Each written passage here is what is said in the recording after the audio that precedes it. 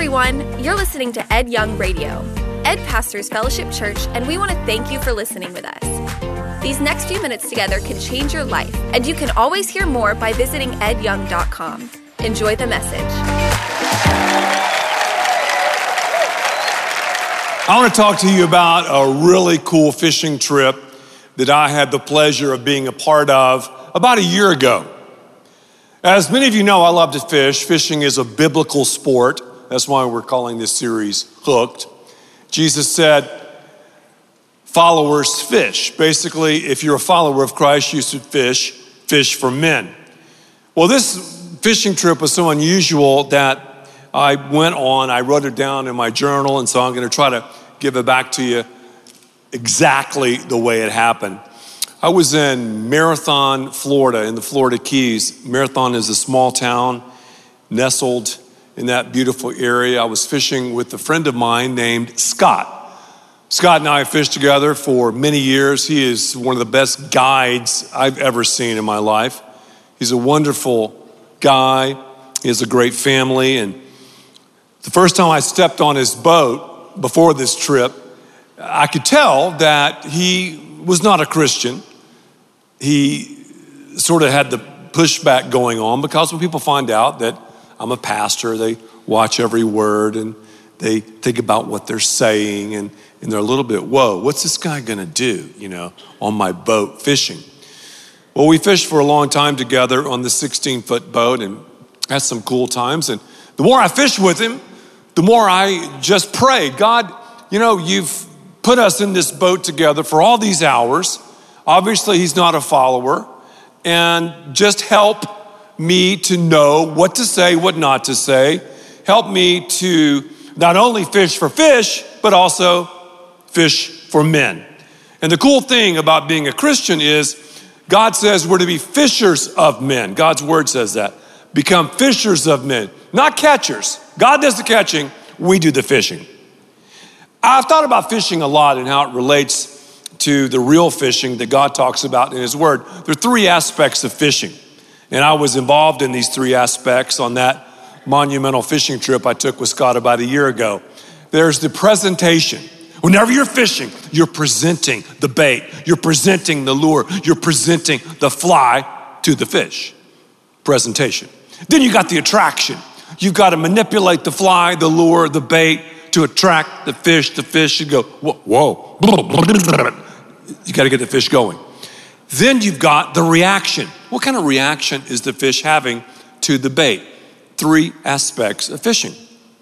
So I found myself this day in the Florida Keys fishing the presentation, the attraction, hopefully getting a reaction. Then I found myself fishing for men because as Scott and I began to talk, some really amazing things happened. We were fishing in an area that had a lot of bridges, and you can see the photo of exactly where we were fishing. We were fishing between those two bridges. Scott has sort of grown up in the Florida Keys, and one of those bridges was the famous bridge that Flagler built. It was his dream to build a bridge from Florida all the way to Cuba. Several problems occurred. Number one, he ran out of money. And number two, the great hurricane hit in 1935, killed hundreds of people. So the bridge now is in shambles. So it was very interesting to hear about the history of the bridge. And then we stopped at a little marina, and this marina is called the Old Wooden Bridge. And I thought to myself, I don't see any bridge around here.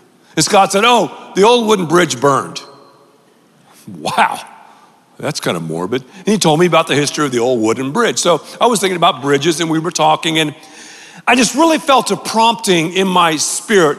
I felt the Holy Spirit of God speaking to me, not in an audible voice, not, Ed, now's the time to talk to Scott. I've never heard God's audible voice. Yet, when the Holy Spirit of God speaks to you, I think many times it's more powerful than an audible voice. I knew I was supposed to talk to Scott to sort of drill down into his life because I had talked to him about the things of God before. When it came up, he would ask me questions or whatever. And a real interesting thing happened. He has two beautiful girls, and I told him about Owasso Ranch, and so we arranged to send his oldest to Owasso Ranch, and she accepted Christ at Owasso Ranch. So when Scott and I were talking, he was like, man, you know, my daughter came home and she said she accepted Christ. Like he didn't really know what that meant. And so I thought, oh, that's cool. And he talked about how she was getting involved in a student group there in Little Marathon, Florida. So, oh man, that's cool. And I don't know why I had this sense, but I thought, here I've spent all this time with Scott, hour upon hour in this little 16-foot dolphin skiff. I mean, this skiff is so lightweight. If you don't stay in the center of the skiff, you can fall in, and I've fallen in numerous times. So we're in the skiff, and you know we're talking, and we're going on, and I just thought, man, what if Scott died? That sounds kind of morbid, but I thought, what if he died in some boating accident, car wreck? What if he had a heart attack? How would I feel because I've spent long hours with him, yet I've never really asked him the question. I've never really gotten into what it means in his life to become a follower of Christ. And then I thought, what if I died? I might be the only cog, the only link into his life. Because quite frankly, I don't know, especially then, of any other Christian who knew him well enough to even talk about those things. And you know, I want to ask you that same question. I'm talking to believers. Who's the Scott in your life? Who's that person that you've spent so much time with? Who is that person who has your ear? Who's that person that you're with? I mean, it's not by accident that you know them. Who is your Scott? Because so often we're the only Jesus that people will ever see. And one day, God's going to ask us, did you fish? Did you fish? Did you present the gospel? Could people see Jesus in your life? The attraction? Did you bring them to a point of decision, reacting one way or another? Those are some heavy questions, aren't they? And with Scott, I just prayed for him regularly. I can show you my prayer journal. Dozens and dozens and dozens and dozens of times I prayed for Scott. God, open up doors. I want to walk through them. Give me the words to say to him. And on this day, I knew it. We were talking about bridges. And it's so interesting when you walk with God, how God will point out things that are common, and then boom, you can use them to tell someone about Jesus. And I was speaking words, and it was almost like an out-of-body experience because I'm not that smart to come up with this stuff. And so I said, Scott, here we're talking about bridges. Do you know what separates Christianity from all the other religions of the world? He goes, no, not really. I said, the bridge. I said, God built the bridge. He constructed the bridge from his side to man's side. The bridge, Scott, is Jesus. He lived righteously, died sacrificially, rose bodily. So God has built the bridge from himself to us. In fact, I said right before Jesus died, here's what he said. It is finished. The work has been done. The bridge has been built. It's done. He was like, I've never thought about that. I said, think about the other world religions, or think about all the other man-made systems. We try to build bridges to God, being philosophical or being nice or helping charities or being moral, they all fall short. I said, Scott, it's not an accident that we're together. I mean, I'm a pastor and I've spent all of this time fishing with you. So as God began to lead and Scott began to describe the change in his daughter's life, I decided to go deeper into the conversation. I had earned the right to do so. I said, Scott, I want to ask you a question, man, just between me and you. Have you walked the bridge? God built the bridge. The bridge is Jesus. Have you walked the bridge? And he dropped his head. And he was like, no. He goes, man, I don't know. I don't know if I have enough faith. I've got some doubts. I said, join the club. I have doubts too. I said, if you don't have any doubt, that means you don't have faith. If you have doubt, you have faith. No doubt means you've got certainty. And with certainty, there's no faith. The just shall live by faith. We're saved by grace through faith. Oh yeah, you've got faith. And we were under this bridge, 7-mile bridge, the bridge to the left. It was Africa hot that day. It was so hot, my kneecaps were sweating. And I said, Scott, how many times have we driven on 7 Mile in your truck, pulling your boat, and we're going like 60 miles an hour on this 2-lane road. Semis are coming the opposite way. Some idiots are going 80. We're about 10 feet apart. That's faith. I said, we got faith now that we're going to catch some fish. I've got doubts because the tides are all messed up, but I've got faith. I said, yeah, you got faith. I have faith. He goes, yeah, but I have questions about suffering. My mom, and he had a very tumultuous childhood, moving back and forth through divorce. He said, my mom has had this excruciating illness for decades. I don't understand how a good God would allow suffering. That's a fair question. I said, Scott, God does not promise us a pain-free life. I mean, think about it. The symbol of Christianity is not a pillow, it's not a cloud, it's not a Snuggie. It's a cross. An empty one. It's a cross. If God did not shield, I said, his son from suffering, he's not going to shield you or me from suffering. Part of God's will is suffering. The Bible says it rains on the just and the unjust. Obviously, though, we'll have ultimate healing in heaven. I can't make you or coerce you to walk the bridge. I'm not going to do that. You have that option. But I want to ask you, man, will you walk the bridge? I said, you've got enough faith. Jesus said if we had the faith the size of a mustard seed, that's enough faith. And I looked at him and I saw tears coming out from behind his polarized sunglasses. He said, man, I want to walk the bridge. So right there in the shadow of the 7-mile bridge, and ironically, that island was where he was married.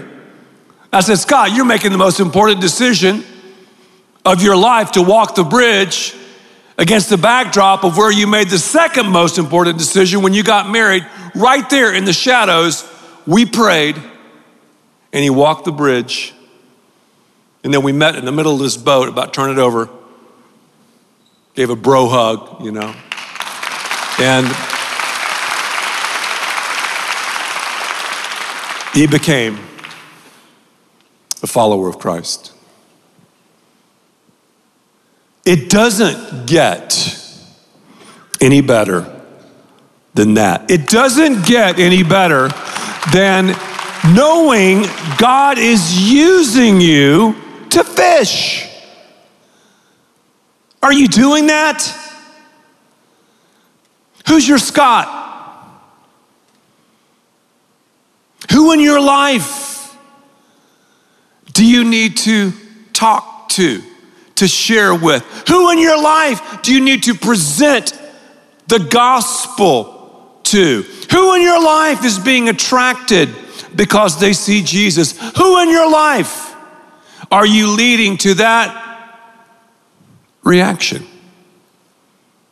The hook binds everything together. We're going to go through the colors. The colors mean something. God is a God of color. Did you know that? Not of black and white. Once you walk the bridge, you'll move from black and white to color. God's a God of what? You know what? Color, color, color. I'm glad we can see in color. Black. Well, that's not a color because black is the absence of color. Say black with me. Black means sinfulness.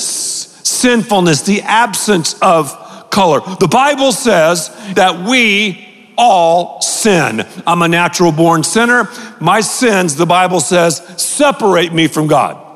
I'm separated from God because of my what? Sinfulness. I've never taken personal lessons on how to sin. I just know how to lie. I know how to cheat. I know how to think impure thoughts, and so do you. Sin separates us from God. So the darkness is like, man, I can't see my hand in front of my face. It's that dark.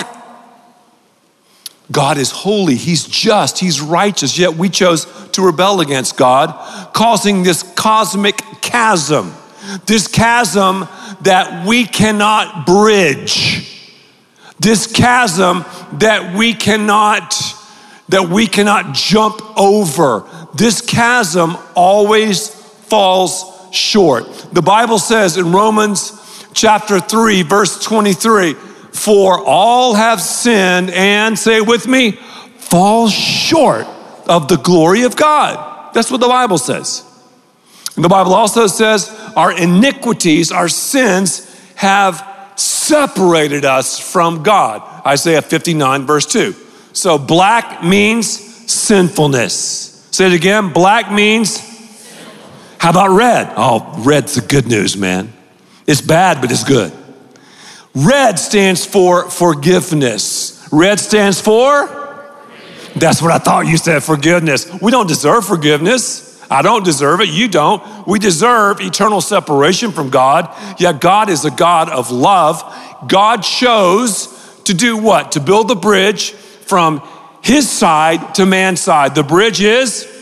Jesus. The bridge is? Jesus. Yeah, pretty much anytime I ask you a question, the answer is Jesus. Yeah, the Bible is about? Jesus. Okay, there we go. That's right. It is. So Jesus did something.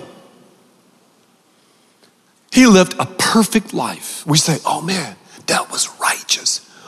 Righteous is who Jesus is. The righteousness of God is seen in His character, in His attributes.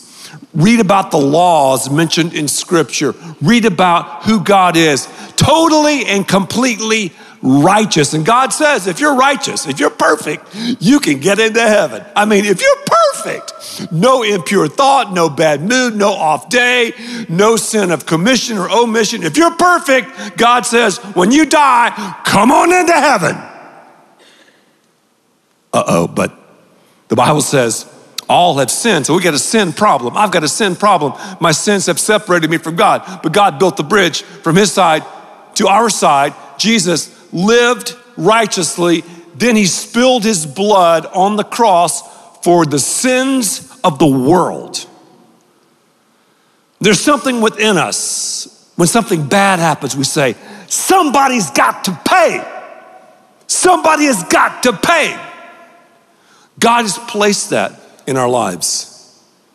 Somebody's got to pay for your sins and mine. Jesus paid it all. Is that awesome? He paid it all.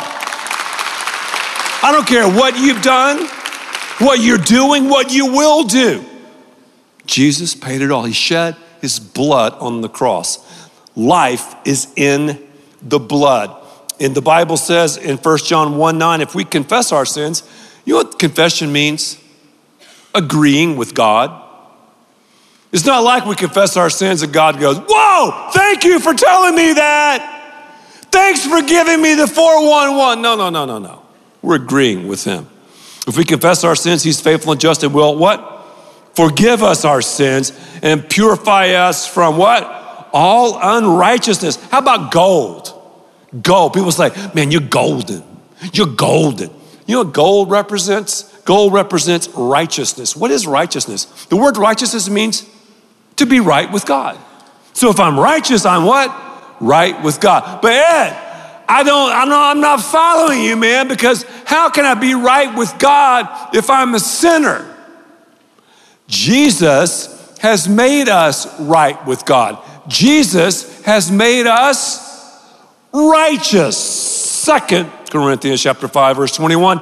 God made him who had no sin, that's Jesus, to be sin for us, so that in him, let's say it together, we might become the righteousness of God. Check this out. This is so critical. When God sees you and sees me now, if we've walked the bridge, when God sees Scott now, he sees the righteousness of Jesus. Jesus fulfilled the law perfectly. He satisfied God's demands precisely. When we become followers of Christ, the righteousness of Christ is attributed to our lives. We receive the righteousness of Christ. So now, it's not because of what I've done, it's because of what Jesus did. I've walked the bridge and now I'm righteous. So isn't that cool? Black, sinfulness. Red, forgiveness. Gold, righteousness. And then green represents fruitfulness. Green represents, that's what I thought you said, fruitfulness. So we're to grow. So what happens when you plant something? What do you do with that something? You water it. After we walk the bridge, we need to get watered. We need to get baptized. The Bible says after we become followers of Christ, we're to be baptized. Part of growth is being baptized. Part of growth is understanding the word, talking to God in prayer, involving yourself in church. Are you feeling the colors? Are you loving the colors? And the hook is what holds everything together. I love this text. Colossians chapter 1, verse 17. He is before all things, he being Jesus, and in him all things hold together. The hook is the gospel. The bait is Jesus. This rope, the thread that holds everything together, the gospel. Black, sinfulness. Red, forgiveness. Gold, righteousness. Green, fruitfulness. Living things grow. The Bible says in 2 Peter 3:18, but grow in the grace and knowledge of Jesus. I'll ask you the same question I asked Scott. Have you walked the bridge? Well, man, I've got doubts. Cool. It's part of faith. You live by faith. Have you walked the bridge?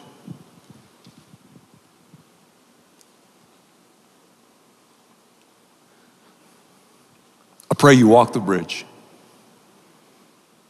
because it's the best step you'll ever take. And it's what being hooked is all about. I'm going to pray a prayer right now, and this is a prayer that I led Scott in 13 months ago when he walked the bridge. And just repeat this prayer after me. Just say, God, I admit to you that I'm a sinner.